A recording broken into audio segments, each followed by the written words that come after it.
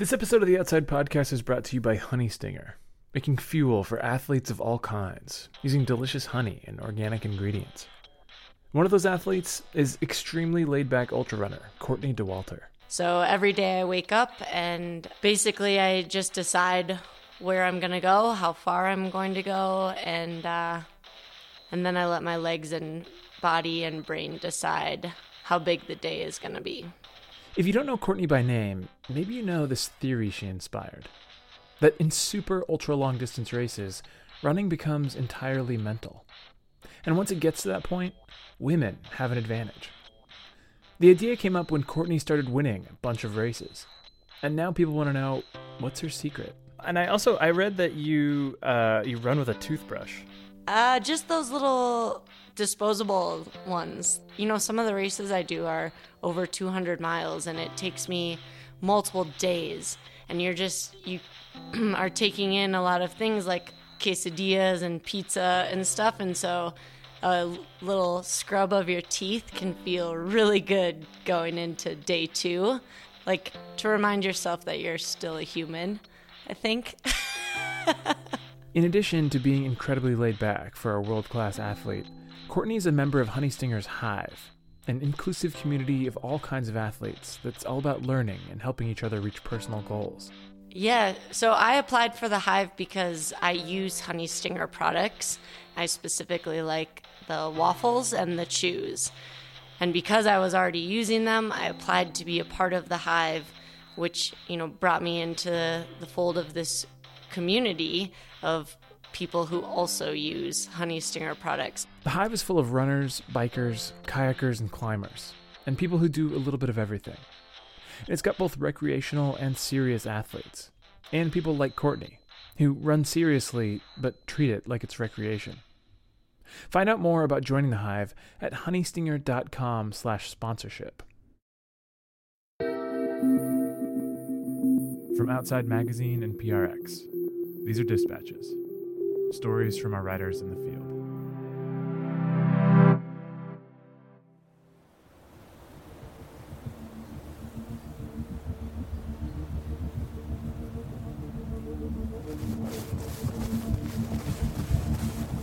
The big bear stopped 30 feet in front of me. I slowly worked my hand into my bag and pulled out the Magnum. I peered down the gun barrel into the dull red eyes of the huge Grizzly. We stared at each other for what might have been seconds, but felt like hours.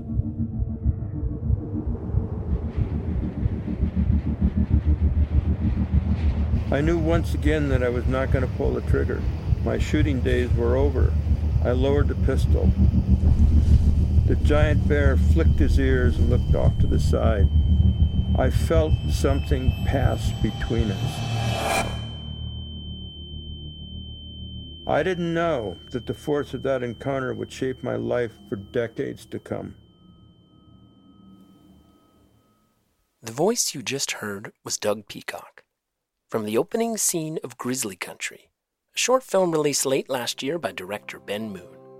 The film tells Peacock's story. He served 2 tours in the Vietnam War as a Green Beret medic, and he came home desperately out of sorts. He sought comfort and solitude in the American wilderness, where he began observing and then filming grizzly bears. He would go on to dedicate his life to protecting them. I'm Michael Roberts with the Outside Podcast.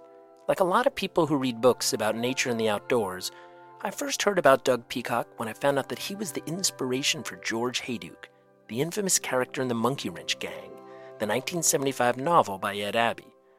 Only later did I learn about his decades of environmental work. Much of it was done with Round River Conservation Studies, a group he co-founded to develop strategies to preserve and restore wild places. He's also been an outspoken advocate for the bears in Yellowstone National Park. Peacock has chronicled his journey in a series of memoirs, but early this summer, I was lucky enough to hear him describe the surprising history of bears in this country, as well as share some hysterical stories and give his take on the big challenges that grizzlies face today. This all came out during a talk at Mountain Film, an annual festival held in Telluride, Colorado. Mountain Film brings together an extraordinary mix of both films and people. In this case, Peacock spoke with veteran radio producer Scott Carrier, who you've probably heard on NPR or episodes of This American Life. We've been looking forward to sharing their conversation ever since. We're going to drop in when Carrier asked Peacock to describe what the lives of bears looked like before Europeans arrived. Before the white people, European contact, how many grizzly bears were there in North America? I'll just say what's now the lower 48. How many bears were there before European contact? This is a wild-ass guess, but it's 50 to 100,000 is what you can read in books. Spreading all across the range is, first of all, grizzlies came over to this continent about 70,000 years ago. And so they were here. The first Americans that came over the Bering Strait, more 15,000, maybe older, but whatever, they were walking in the tracks of grizzlies all the way, coming across the Bering Straits, coming down the corridor, going down the coast. And the grizzly range was from, the Arctic Sea all the way down to the state of Durango in Mexico. I found sign of the last Mexican grizzly in the Sierra Madres in 1985. So they persisted that long, almost as long as Colorado and the Sierra Madres have a lot in common. And what was the relationship between the grizzly bear and the human beings when the humans came 50,000 years ago? Grizzly bears and Native Americans, indigenous people, and the range was instantly east out to the Mississippi River, but all the way through the mountain country. Best habitat of all is probably California. The relationship. Well, it was they lived in the same places, they ate the same foods, and they coexisted until Western European firearms show up on the scene. They coexisted for at least 15,000 years. How did people see the bear? I mean, from what I've heard, there was a remarkably similar perspective of human beings looking at the bears. What was that like? Grizzlies are arguably the most human-like animal of all. They have, physically, the rear footprint looks so much like the human footprint. They stand up and look around. They have binocular vision. They discipline their kids when they mess up. Cuff them up a little bit, and they occupy the same habitats and have a very low reproductive rate. The lowest of any land mammal. They're right up. Polar bears, muskox, and grizzlies have very low reproductive rates, and the grizzlies probably the lowest of all of them. So, it's the most human-like, and they were all of animals, and they were regarded mostly as a sacred animal. They never referred to the grizzly directly. The best information we have from the ethnographic record, they were always called grandfather or, the one who stands or something like that. And, there was no sport hunting of grizzlies. And when, tell me a little bit more about the sacred or the spiritual part, the way that people thought that the bears were sacred. Where did that come from? Well, it just comes from living with them because they're as dominant on the landscape as you are. And especially, on where we have a lot of information of ceremonies from the West Coast when the humans and grizzlies lived in the same salmon stream. And they were revered. The heart of Plains Indian medicine, for instance, the Blackfeet, is, the medicine bear. The bear knows, he is the teacher of the people. And that's a theme repeated everywhere in the record again. And because of why? Because a bear can tell you where to go, what time of year, what season to get food. He shows you what to avoid. Really? He's a teacher and a medicine animal. And all that adds up to a relationship which we call spiritual without probably understanding the depth of it. So Okay, the Europeans show up, and then what happens in terms of the relationship with the bear? How do things change? Well, like 1850? No, it started with Lewis and Clark. Okay. Lewis and Clark came up the Missouri, and they ran into grizzlies, I think, in the Dakotas first. And the response to everything is, shoot a ball at them at all times. In the course of their travels, they killed 45 grizzlies, mostly for sport. They were amazed how many musket balls, it took down to bring this terrible beast, as they called it. And, that would set the tone. We made no effort to really understand the grizzly beyond something to be feared and shot. And we just carried those European, religious views of patriarchy and dominion with us everywhere. And we wanted control over the beast, and anything that didn't suit our notions of agriculture, we killed. And it's still the same. It's buried a little deep here and there, but at least we're talking about it now. And with climate change upon us all, this would be a great time to have a final reckoning and see the bear as brother bear, and save this last remnant population. And the most isolated and endangered of all happens to be Yellowstone. It happens to be where I live, and so that's what I fight for. So when was the first time you went to Yellowstone? And what were the bears like? What was the situation? Because Yellowstone was created partly to protect wildlife. Let's not shoot them inside the park. That was the original idea, right? Inside the park, we're not going to shoot them. Yeah.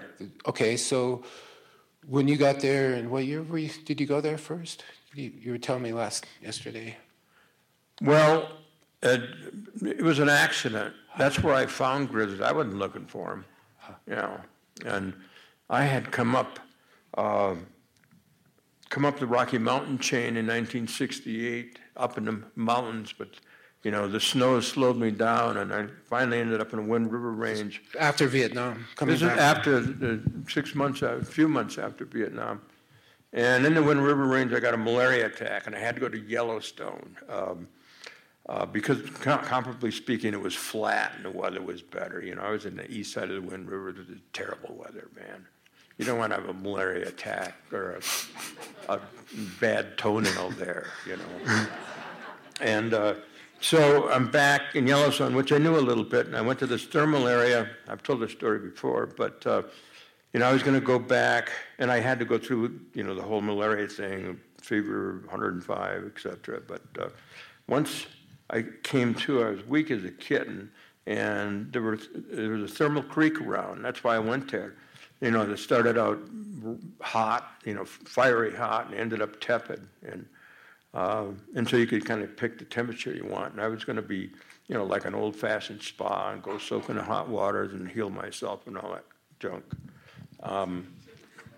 So one cold October day with the wind blowing about 40 miles an hour, I'm there just actually happy as a pig in shit. But, just soaking away in the warm weather and just kind of spacing out on the beautiful blue, frigid sky. And I look off to my side, and about 2/3 of the way down this hall, a couple hundred feet, there's a mother grizzly bear and 2 yearling cubs that are really big. And I don't know anything about grizzlies. I just read these men's magazines before going to Vietnam, and they say, well, carry a big piece, That wasn't part of the formula then. So I decided, they never looked at me, these bears. They didn't charge or anything. They were just eating some blue grass. And I decided I was going to climb a tree as soon as, they were looking the other direction. So I watched them, and they were all eating with their heads down. And I stood up to make a rush for this tree. And a little lodgepole on the bank of this little tiny creek that, was only 6 feet across. And the whirlpool-like effect of the hot waters caused me to black out, But I was terrified. And so I hit this tree, blacking out, and I smashed in it with my forehead. I cut a great gash, and there's blood dripping down my eyes, and I'm still so terrified. I scramble up the top of this lodgepole pine tree, and then I'm up, at the very top, like the angel in a Christmas tree. And guess what? It wasn't much bigger than a Christmas tree. It was, it was like it was 8 feet high.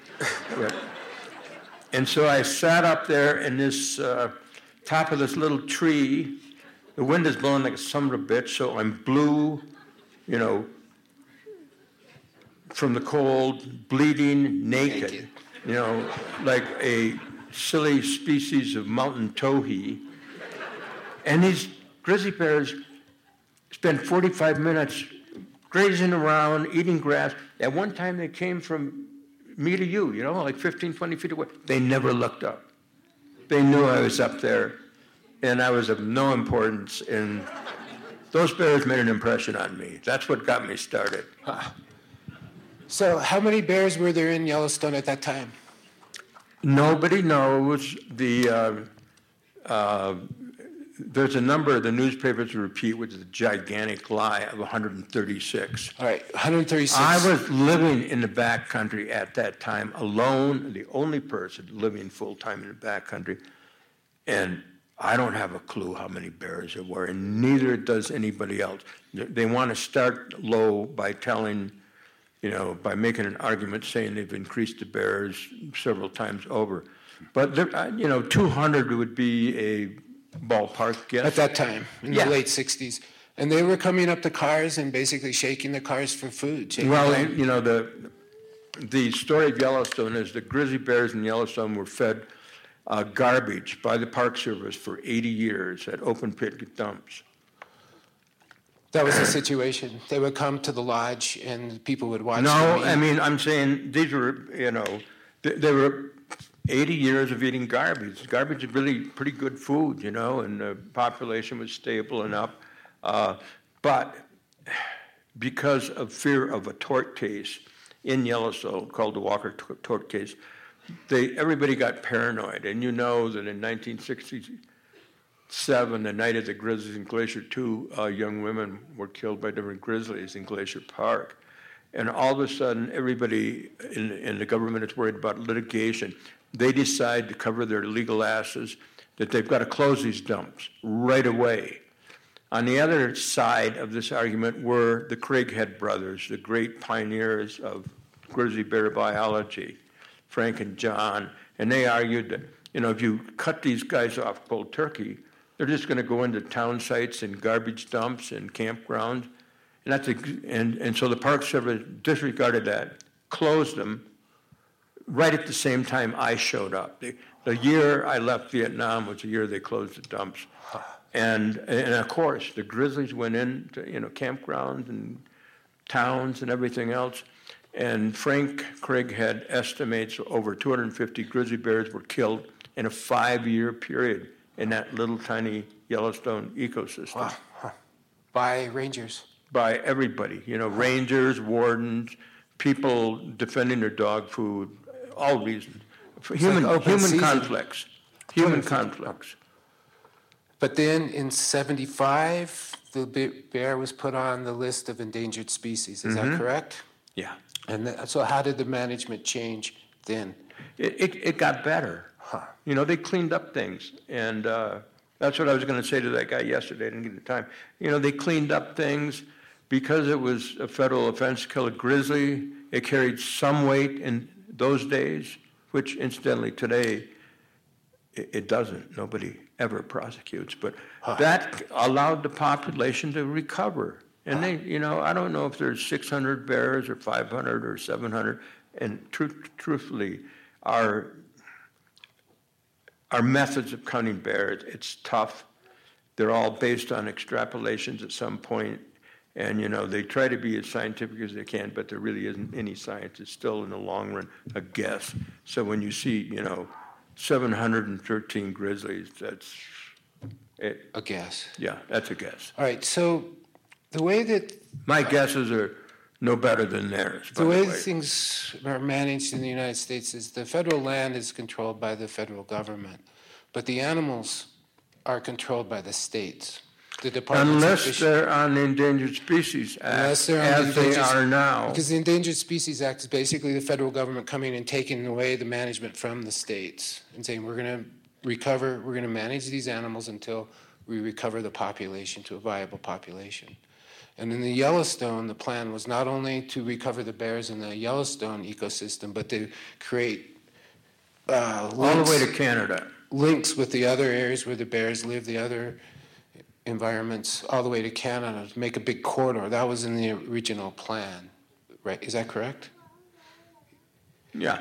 And so the federal government takes control away from the Department of Fishing for Wyoming, that's Montana. A microcosm of the basic argument underlying all of this, scientific babble. It's really a states issue. It's really political. And that's why I said, recovery is impossible with an isolated population that's physically and genetically isolated. With climate change sweeping in the next 2 years, I think it'll be clear to everyone how bad things are going to get. And just to give you an idea, the changes in climate change the habitat fast.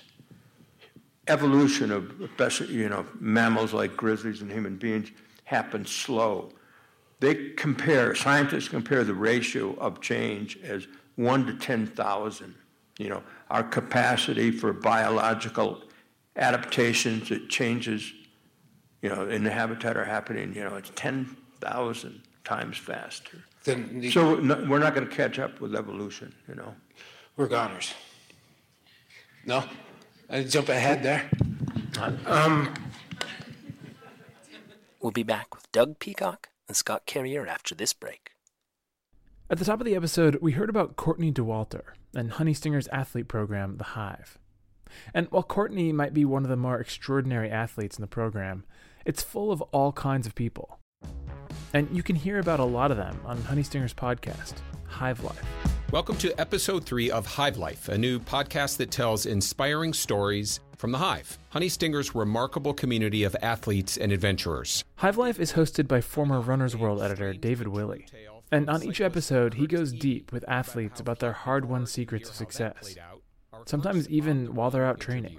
Most runners know that conversations they have out on the roads and trails are different. They're better. There's something about being outdoors, on the move, with endorphins flooding our brains. We tend to be more open, honest, insightful, self-deprecating, and in the moment. In March, it's the kind of show that's really good at giving you a little inspiration to keep you going if you need it. It's funny, it was the same type of feeling that I got after my first marathon, where I was just such elated, feeling like you could kind of just conquer the world. Find Hive Life at honeystinger.com/hivelife or wherever you get your podcasts.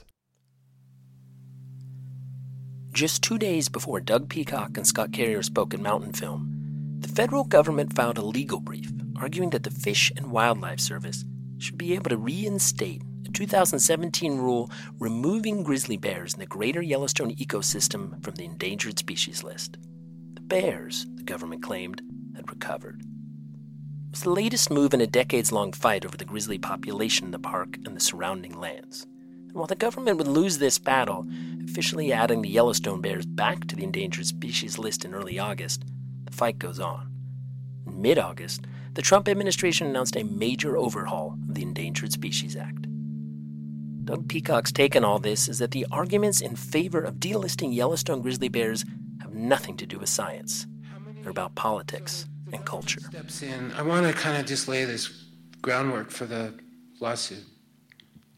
The government steps in, takes control away from the states, and says, we're going to recover these bears to how many was the number they set in the greater Yellowstone area?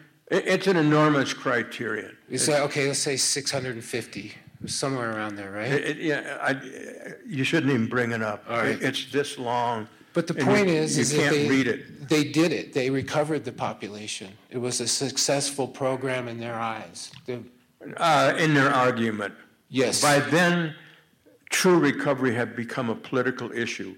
And the head of the team that recovered the Grizzly was going to retire, and he wanted a success story. And basically, that's kind of the realm in which this resided, the realm of politics. States, the state of Wyoming especially pushed to delist the Grizzly. Yes. They wanted control. And it's not even about money. It's about their ability to kill as many grizzlies anytime, anywhere they want, because they're in control. And again, it's a Western Dominion issue more than it has very little to do with biology these days. So in 2007, the Fish and Wildlife Service said we've succeeded in our goals of recovering the bear. The bear deserves to come off of the list. We're going to delist the bear in 2007. Is that correct? Yeah, I mean, they've been talking about delisting since the 90s. But, here's what happened in a nutshell. All right. In 2002, the measured winter temperatures in Yellowstone started to rise.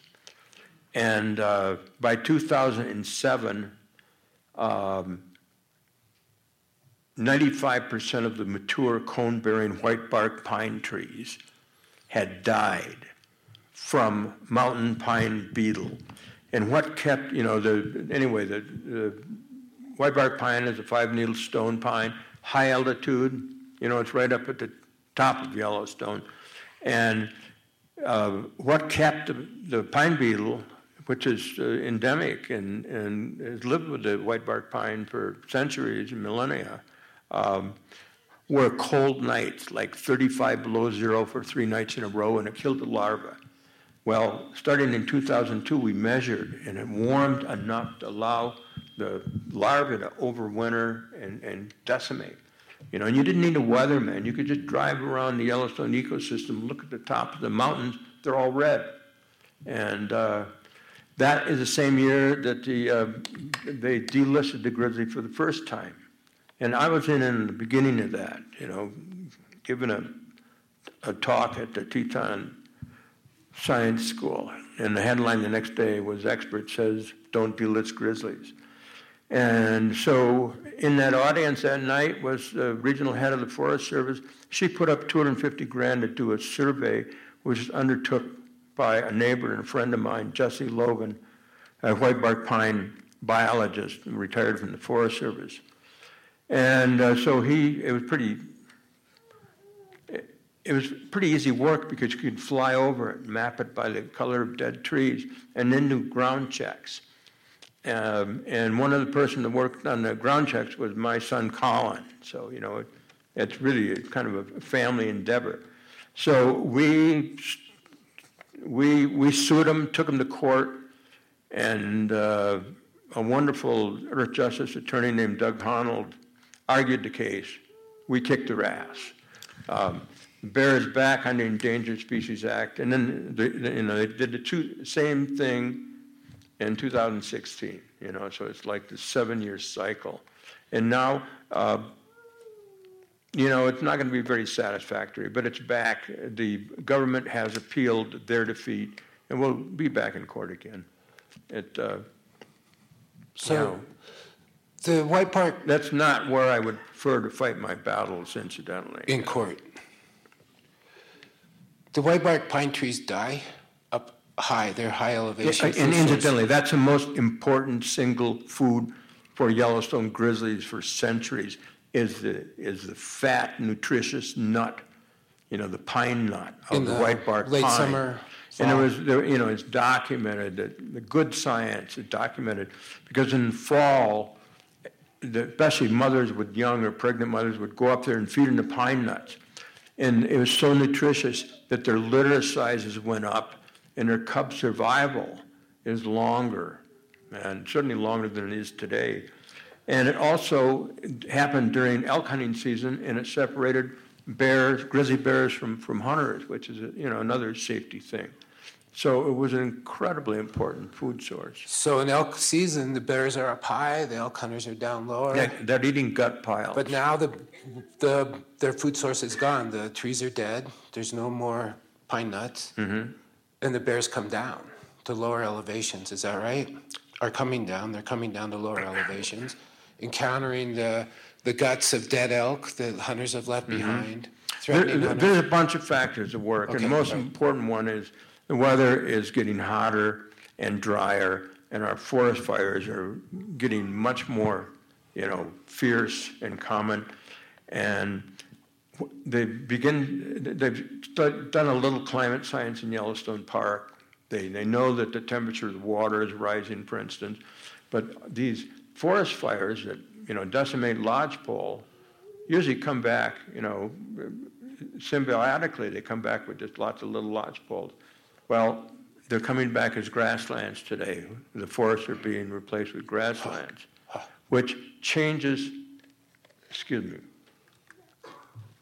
I wish this were vodka, but it's not. Or maybe a good tequila, yeah.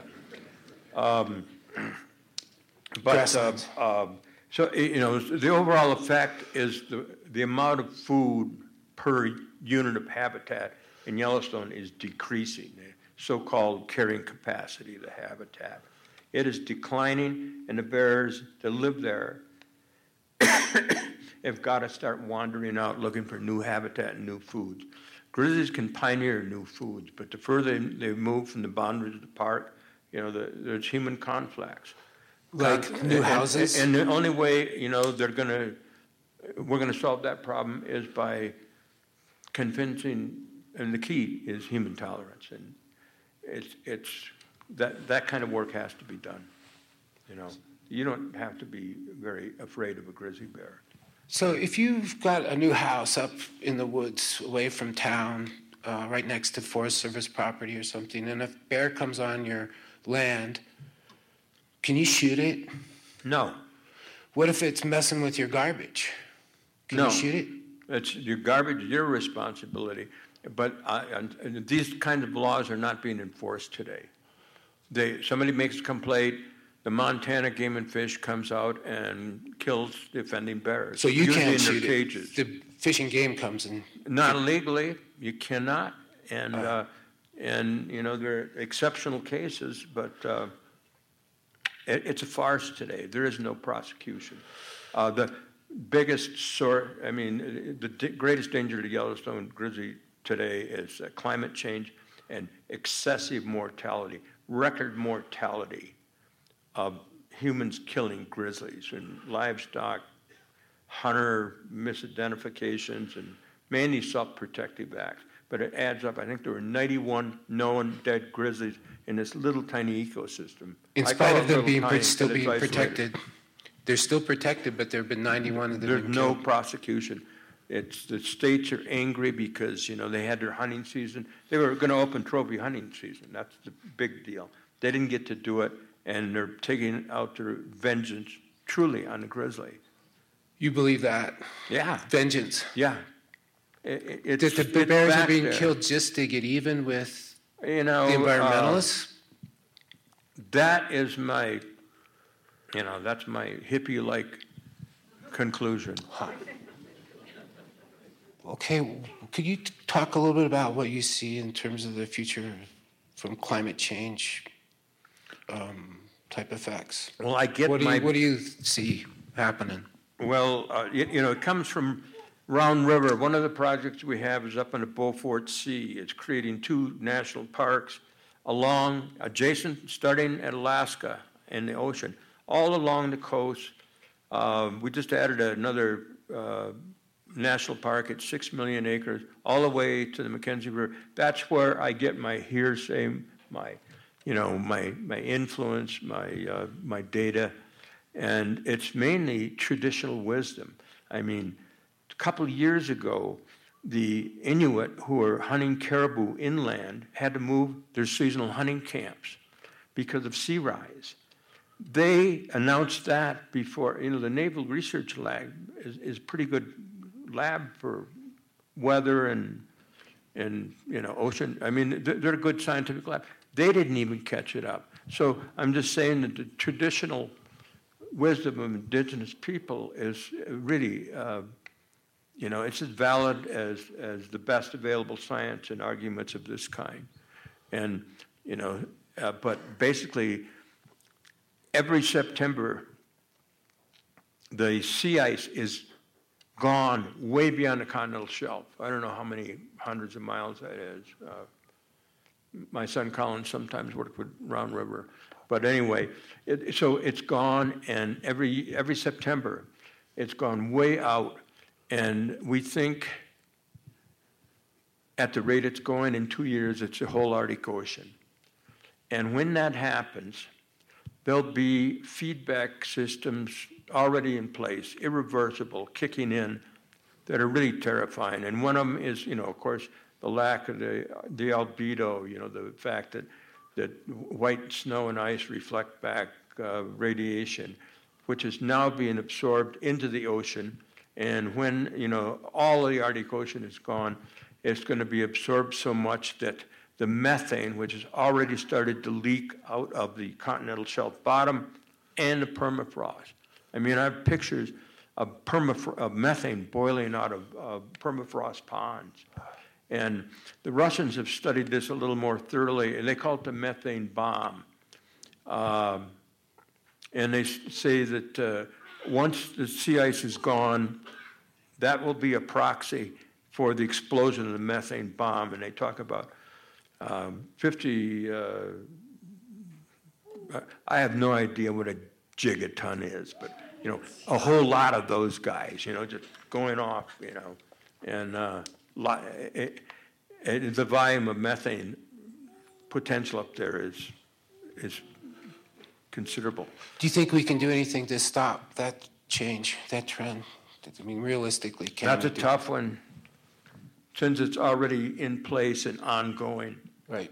And even when we stopped all greenhouse emissions today, abrupt climate scientists tell me that, let me just finish the methane thing, okay? All right. Methane, in short, it's a greenhouse gas that in the very short run is 100 times more potent than carbon dioxide. So that's going to be several degrees of Fahrenheit and at least 1 degree of centigrade rise. And human beings have never lived on this planet at temperatures above 3.3 degrees centigrade above baseline. Baseline being defined as the beginning of the Industrial Revolution. I don't know if it's 1780 or what, but that's the definition.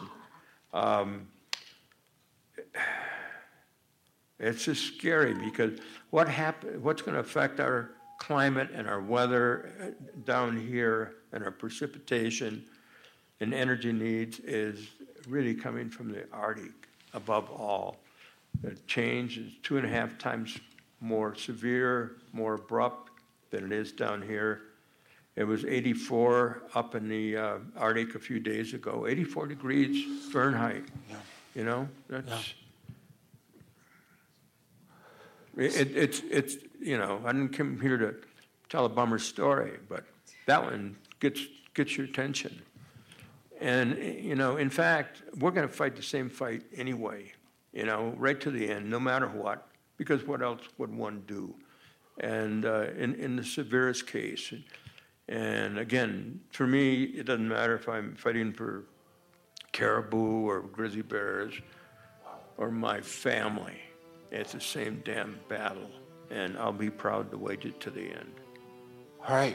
Well, thank you very much. We're out of time.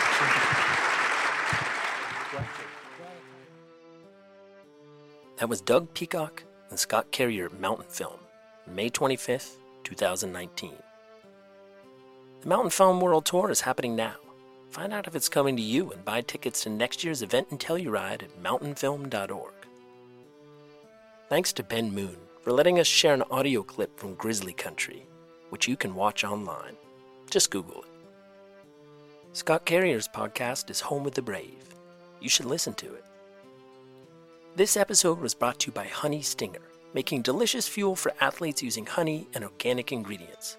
Learn about their athlete community, The Hive, at honeystinger.com/sponsorship. And be sure to check out their podcast, The Hive Life.